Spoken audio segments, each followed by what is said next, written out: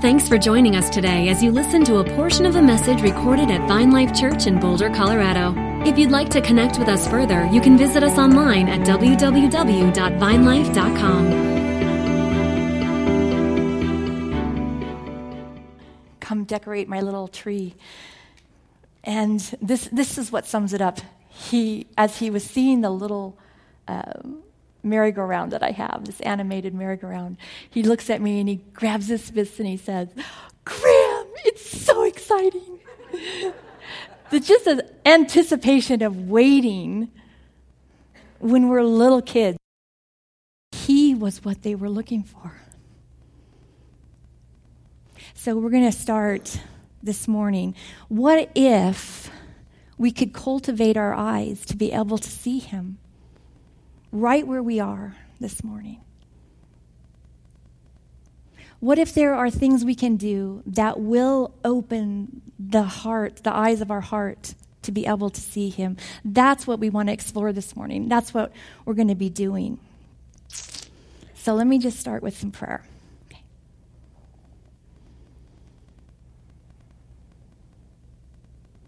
Father, this morning I ask that you would come close, right where we are. As we're seated in this room, you know the things you have spoken over everyone here. I ask that you would draw near as we come close to you. Bless us and let the light of your countenance shine on us, Lord. Gaze upon your beloved here this morning. Let us see your smile, Papa. Let us see how you see. Open the eyes of our heart to see how you see. Thank you that you came. Thank you that you're coming. Thank you that you're here right now. In Jesus' name. Okay. So how many of you are waiting on or have received a word or a promise or something of the kingdom from the Lord? Yes, good. Because I believe the Lord right now wants to meet you right here today, present, future, today, in the word that he has given you. I believe he wants to encourage your hearts, and I'm hoping that your hearts will be greatly encouraged. Yes. Let's look back at that word that you just raised your hand on. I want you just to have it present in your thoughts while I'm talking. When did you first receive it? Let's remember the day that it came to you. What was your response to it?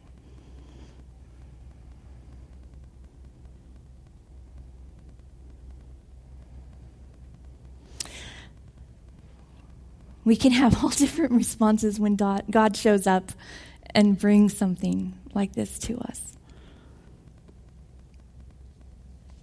We can be thinking that we're going to be exalted like Joseph was, just so excited. Oh my gosh, my father, my brothers, everyone was bowing to me. So exciting, my future is great. We can have an exultant kind of, We have no idea what's about to unfold in Joseph's life. He has no idea. Or we can have a response of, no way, you have the wrong person. Like Gideon. No way, don't you know who I am? You've messed up here. And we might need reassurance after reassurance that God is actually speaking to us. We might have a response like Mary, where we're just overwhelmed and we don't know, how could this be? Seriously, he's talking to me. How is this going to work? We might have a response of despair, of an urgency because of the pain in our life. I need this. I need this now. What was your response to the word that he just gave you? If it's a new word, if you've just received it, What is your response? If you've been holding it for a long time, remember what you thought. Mike Bickle tells this story of being in his office and looking at Song of Songs, chapter 8, verse 6. And he's pondering this verse, and the presence of the Lord is on him, and it's so sweet. And he's just with the Lord. And he tells his secretary, hold my calls. I'm going to spend this time with the Lord. Don't let anyone call me. And the next thing is, no, his secretary is buzzing him, saying that Bob Jones is on the phone. And he's irritated, but then he says, what does he want? He heard the audible voice of God this morning. He wants to talk to you about it. Okay.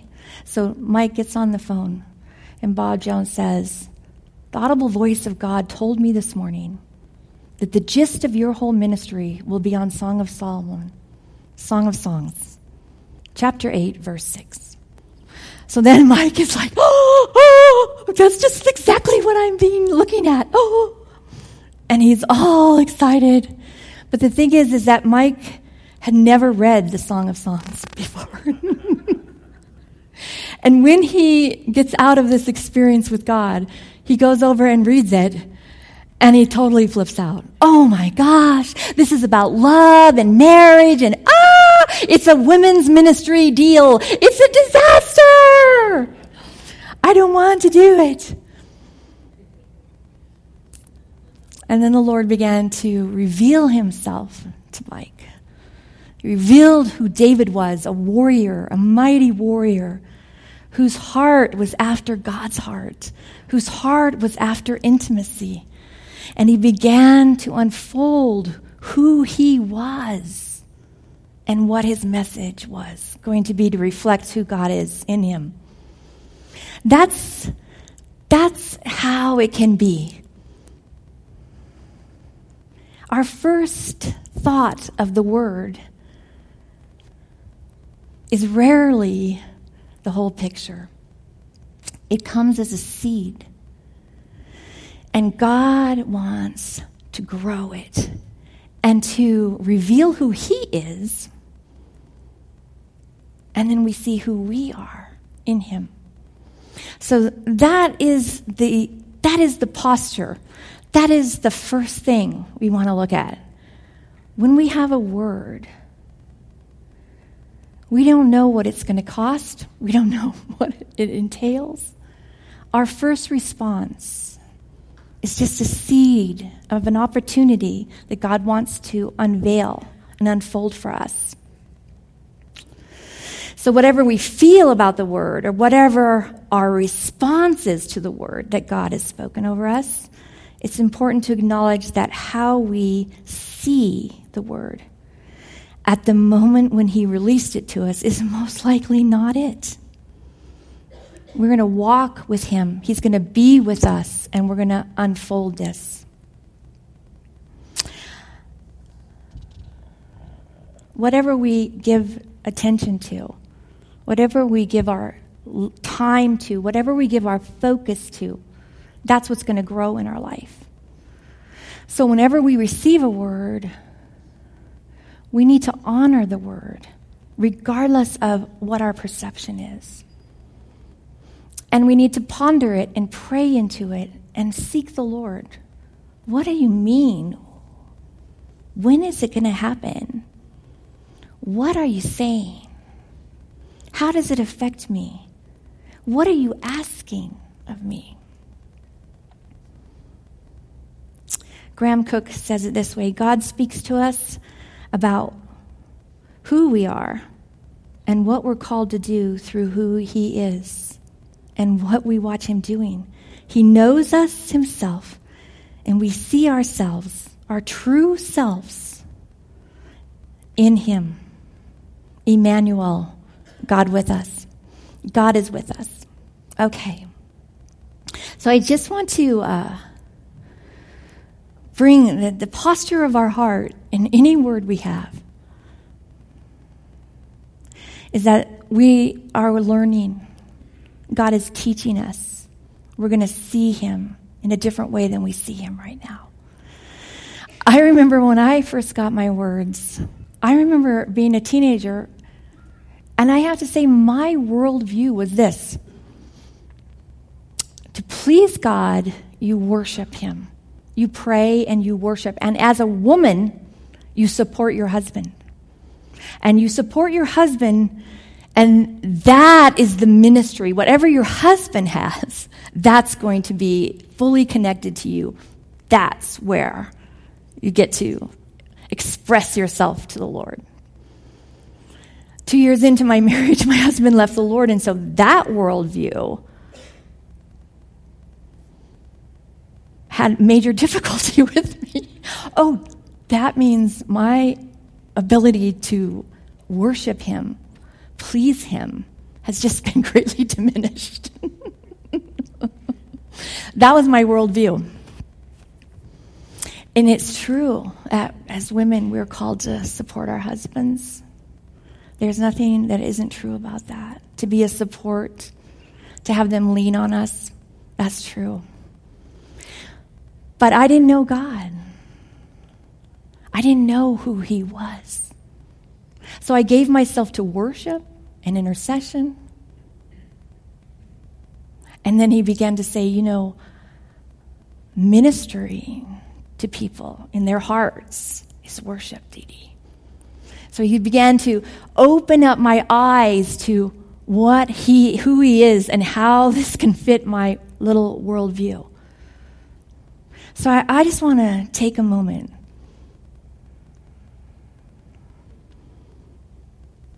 What is your worldview when you first got this word you're waiting on? What did you think it was about? And if it's a new word, what do you think it's about right now?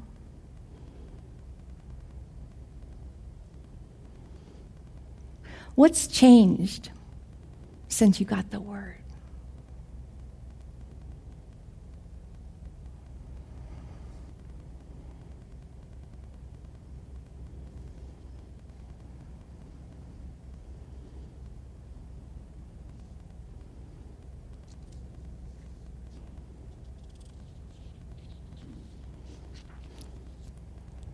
Have you ever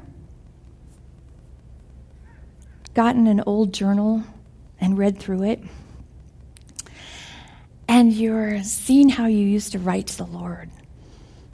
Or you find something from the past that's way back. And you're listening to yourself, seeing yourself, present, future, but with this little window of how it used to be. And inside you're like, wow, I didn't know anything. But there's this place in the Spirit that's outside of time and linear, where you feel God's love. How much he loved you even there. I think of my little Jaden, he doesn't know anything. He doesn't know much. But I know him. And I love him. I couldn't love him anymore. That sense of the journey with God, in every place where he's unveiling who he is the same. He loves us. He's working. He's opening our eyes. But his everlasting arms are right there on the journey. But what we want and why we want this longing in our word changes drastically when we see him for who he is. See, what I wanted was a husband who was fervently, zealously following God, because that was my plan. But what God wanted was that he could reveal and unveil the religious mindsets that were instilled in me. Because he wanted me to know him, how he really is. So then what I really want him. I just thought it was going to look a different way. So I just want us to stay present with the word that God has spoken to you. Because the mindset of why we want that, the desire of that, is going to change as we see who he is. And it's going to turn into, we want you. Everything that is in our desires moves to him. In reality and truth, in the true selves. In our false self or fear, we can want a lot of things to protect ourselves. So, this is the first overall posture of our heart. As I see you. What you spoke to me is going to mean different things to me along the way. I believe the Lord wants you to be aware of what you're hoping for in the promise that he's given you. I believe right now, today, he wants to look at you face to face and tell you how much he loves you right in the process. However it changes. So I want you to stay with the word that you thought of while we're going through this. So that's the posture. That's the overlying thing. What we first receive from him is going to change. Because we do not see. As we see him, we will be like him. Because we will see him as he is. All right. So another really important thing. This is so important for our eyes to be attuned, to be able to see him, is we have to know, and Luke touched on this last week, we have to know that he said what he said. We may not understand what he said. We may not understand what it's going to look like. We may not understand how it's going to unfold or when it's going to unfold, but we need to know that he said it. So how do we know that he said the word to us? The scripture says that by 2 or 3 witnesses, every word is established. So if you have a word and you haven't had the experience like Mary did of her cousin coming, totally confirming the word, but you're standing on a word, then I would get before the Lord and say, I want the confirmation. Because the word is going to be tested. Do you know why God gives us words? He's going to test those words. So let's look at this for a moment. This is Psalm 105, 17 through 22. He sent a man before them, Joseph, who was sold as a slave. They afflicted his feet with fetters. He himself was laid in irons. In Hebrew, what that verse is saying right there is that his soul went into the iron. That's a description of dissociation. That's a description of, I'm leaving this reality and going somewhere else. Joseph was tested. The word of the Lord.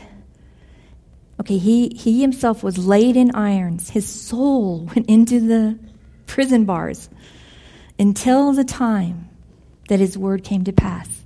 The word of the Lord tested him. The king sent and released him, and the rulers of people, and set him free.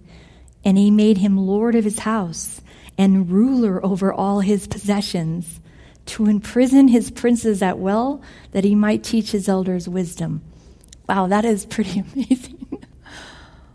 But we have to know that we know, because when we want to escape our reality and move somewhere else, we have to know who it is that spoke that word.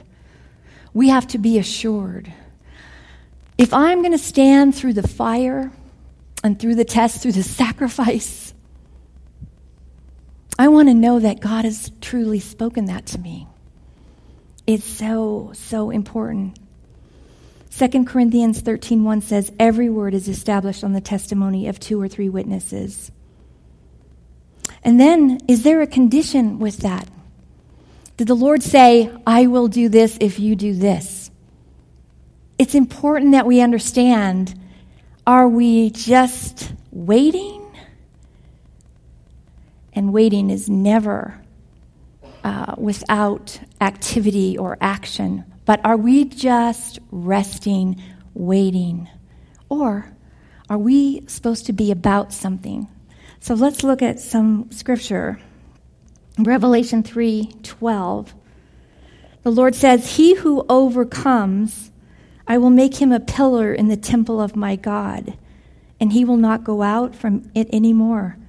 And I will write on his name the name of my God, and the name of the city of my God, the New Jerusalem, which comes down out of heaven from my God, and my new name. Okay, so is there a condition on all of that amazing promise from the Lord? Yeah, he who overcomes. Well, how do we overcome? What does the scripture say about overcoming? Who has overcome the world?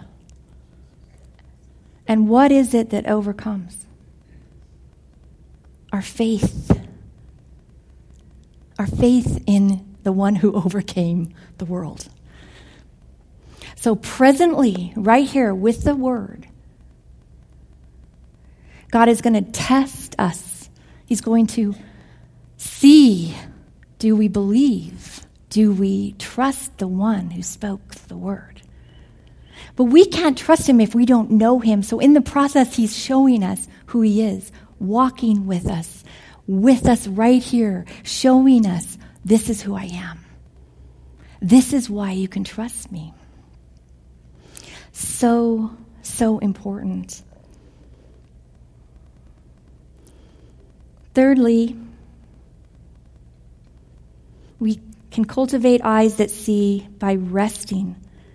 After we know that he's going to change and we don't have it all, we can't perceive and we do not see or understand, it's a mystery.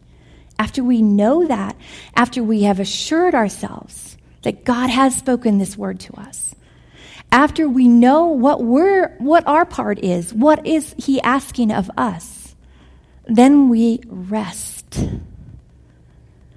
We rest in the word that he's spoken. Numbers 23:19 says, God is not a man that he should lie, nor a son of man that he should repent. He has said, and if he says it, will he not do it? Or if he's spoken it, will he not make it good? Psalm 138:2 says, I will bow down toward your holy temple and give thanks to your name for your loving kindness and your truth. Grace and truth. Jesus, full of grace and truth. For you have magnified your word according to your name. Some translations say above your name. You have magnified your word above your name. That's saying he has placed his word above his character. So what is his character? As he's showing and revealing himself to us, we need to lift up what we know about him. What do we know about him in the midst of the word that he spoke?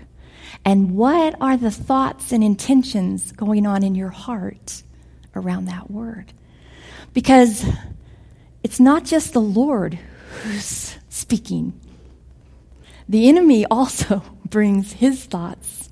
And if we are in agreement with the enemy's thoughts, we're going to be in a very insecure place where we're standing.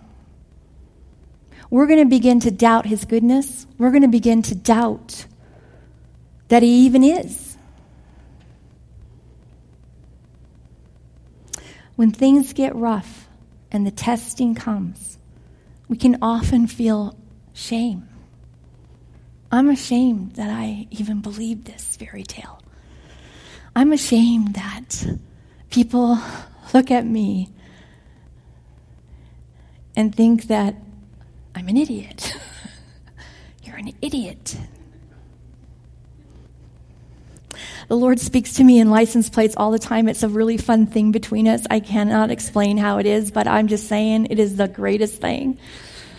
And once I was going through the shame, feeling that what I'm seeing in the natural realm is exactly opposite from what he said to me. And I'm ashamed. I'm seeing the faces of those around me thinking I'm an idiot. And the enemy is speaking in the spirit, you're an idiot. And so I'm driving.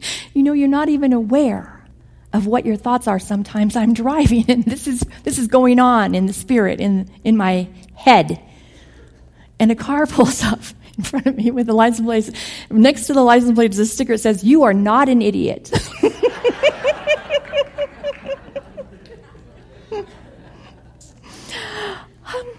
Okay. We have to know that we know, and we have to lift up the one who spoke to us. So, I just want to play this video. It's very short. And it is high and lofty. And I know that I'm right-brained and that's big picture, but I want you to see some glory here. This is the one who spoke to you. I want you to have your word in your heart right now. And I want you to watch this. So I can stand up here.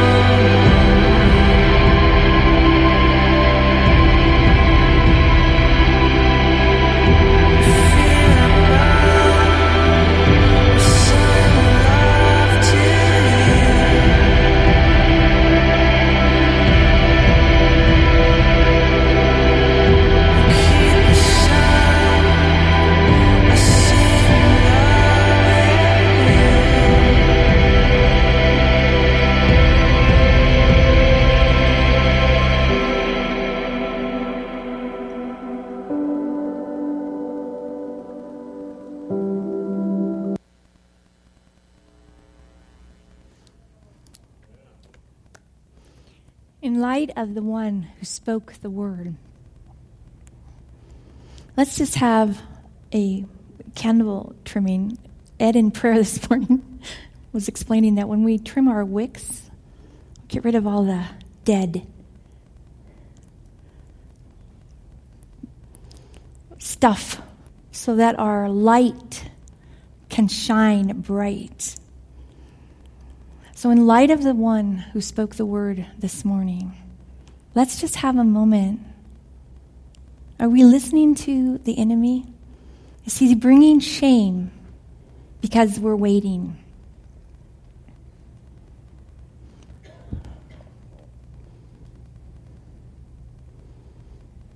Has he begun to say to you, you need to start taking things into your own hands because God is obviously needs help here?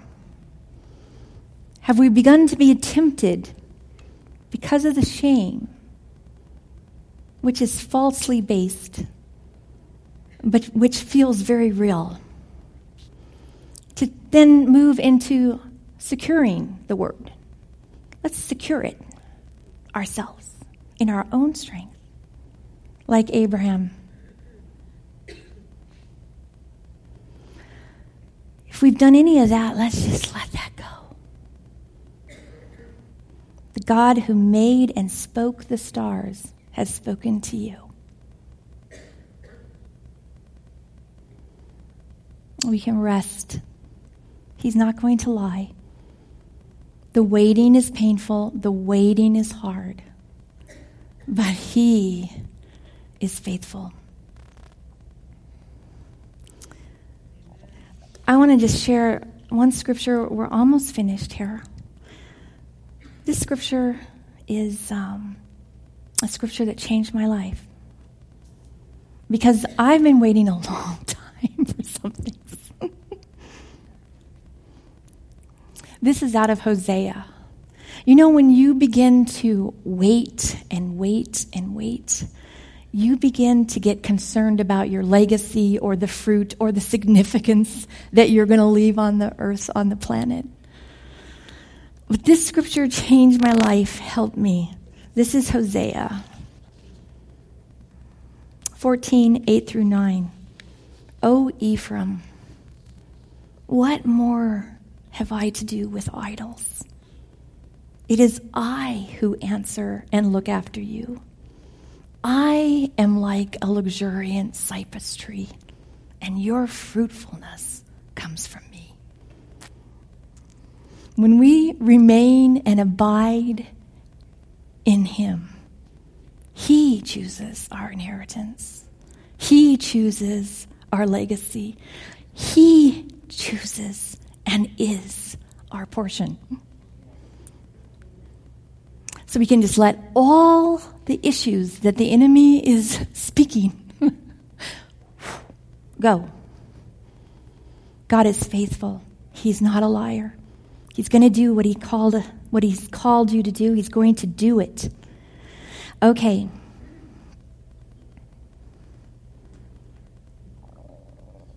The last thing is we need to guard the hope. We need to guard the hope.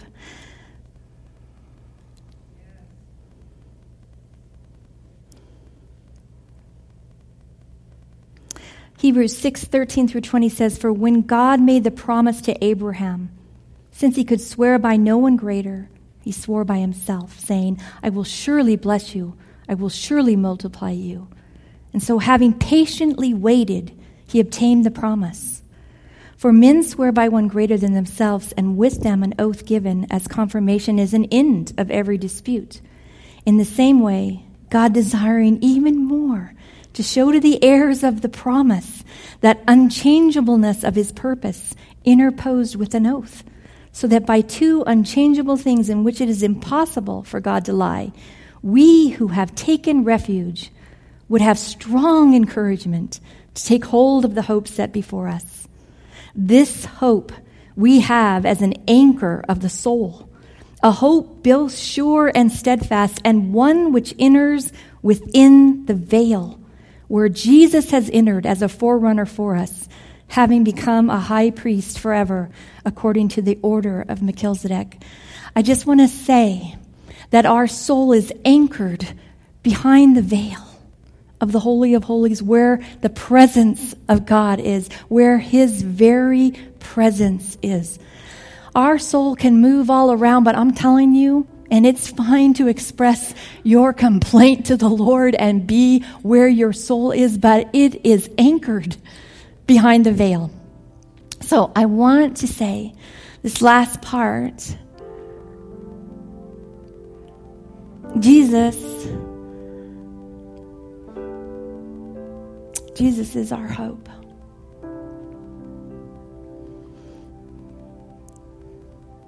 Proverbs says, hope deferred makes the heart sick, but desired fulfilled is a tree of life. Jesus is our tree of life. He was, and He is to come. We especially go before Him when we're in times of discouragement or times of unbelief or wherever our soul finds us. We come before Him boldly to tell Him where we are. Barry and Gail Woods lost their house in the lilac fire last week. And I was talking to Barry, and I just want to quote him.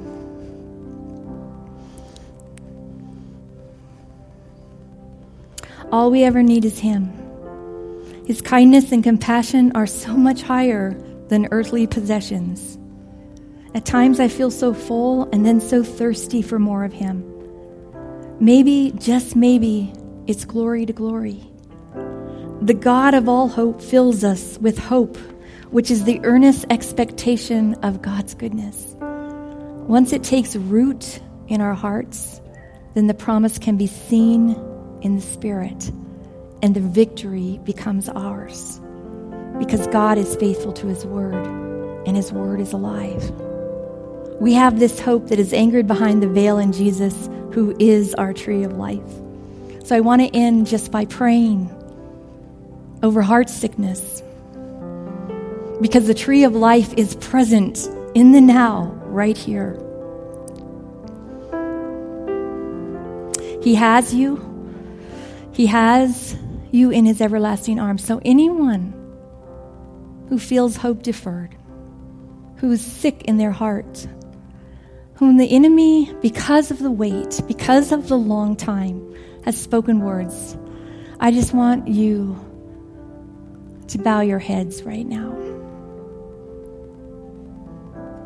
Father, I thank You that the light of the countenance of Your face would shine on all of our hearts, that we would see Your face. Thank You, Lord, that You defend our hearts, that You hold us in Your everlasting arms. We push away the things the evil one has spoken. In the name of Jesus, we trim our wicks. We get rid of the dross, the things that are dead, that have no place in our life, that our spirit would be clear and focused on the one who spoke. So I command all heart sickness to be healed right now in Jesus' name, because the tree of life is present. He is faithful. In Jesus' name, amen.